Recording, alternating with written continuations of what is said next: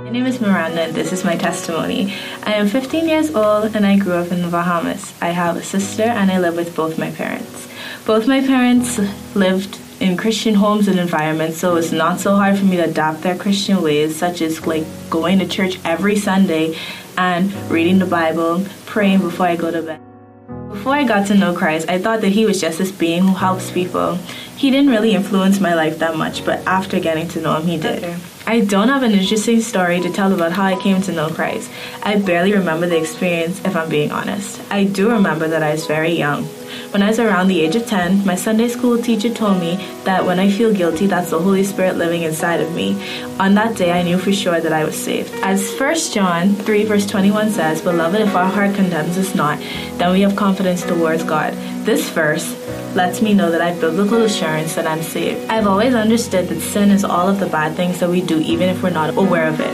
I understand that faith is wholeheartedly believing and trusting in something. In my high school years, I joined youth group. Youth group allowed me to express myself and be me without judgment from anyone else. I was able to interact with children who had similar problems like me and then find solutions to them. Youth group was my escape from the world of peer pressures and just bullies. After joining youth group at my church, I also joined children's ministries where I was able to interact with younger kids and help them through some of the challenges that they were going through themselves. Interacting with younger kids meant that I had to be an example for them because they were always watching me. My spiritual journey is very much unfolding, but I'm learning new things every day, like you should repent when you do something wrong, even if you're not aware of it. I know now that not everyone is perfect and that everyone will make mistakes.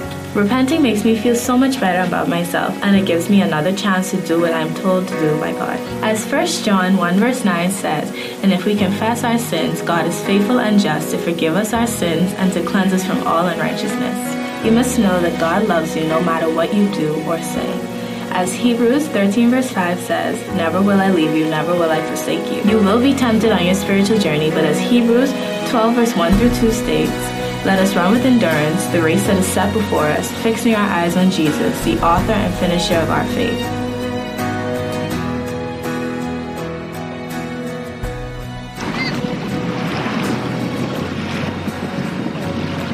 Miranda, are you trusting Jesus Christ alone for your salvation?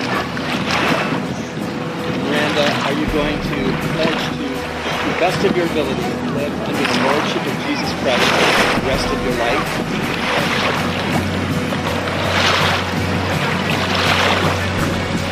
Miranda, Jack, based on your testimony to saving faith in Christ, commitment to live under his lordship, I baptize you in the name of the Father, and of the Son, and of the Holy Spirit, buried with him at the baptism into death, raised to walk the newness of life.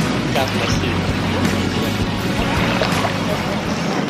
Do you know that your sins are forgiven and that you will go to heaven one day? Yes, to sin means to fall short of God's holy standards. How do you know these things?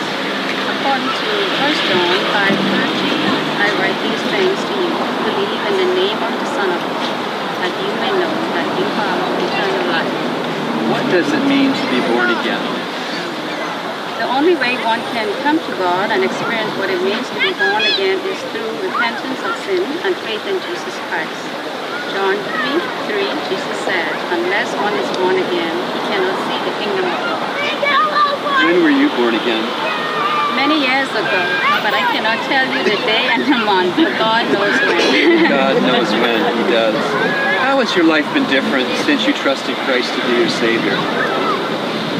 It was at a point in my life where it just seemed like nothing was going right, and I was so stressed and down.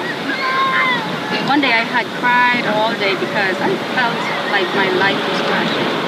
Later that night, I sat on my bed and started talking to God, and I said, "Lord, what is it that I'm doing wrong, and why is nothing going right for me?" I heard God say, "It's because you are not trusting me and putting all your burdens in my hands." God loves us so dearly, and he wants nothing but the best for us. Amen. What does Jesus Christ mean to you today? He is my Savior, and I will continue to obey God's commandments and live with integrity and godly sincerity. Amen. Disciples obediently follow Jesus Christ. Do you look forward to that, and why? Yes, the Bible teaches that every Christian is a disciple by obeying the conditions for discipleship set down by Jesus Christ. In order to be successful in my calling as a woman of God, I must continue to grow and following the example of Jesus Christ. 1 John 4:14. And we have seen and do testify that the Father sent the Son to be the Savior of the world. Benji, by being baptized this afternoon, what are you wanting to say to everybody who is here watching your obedience? Jesus Christ has already secured our salvation on the cross. You just need to accept this great gift of love and follow Jesus by faith.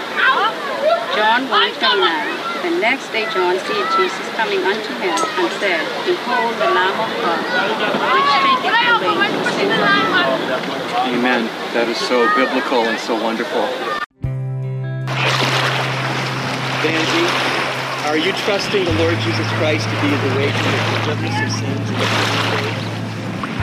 And Benji, are you purposing to live under the Lordship of Jesus Christ the rest of your days?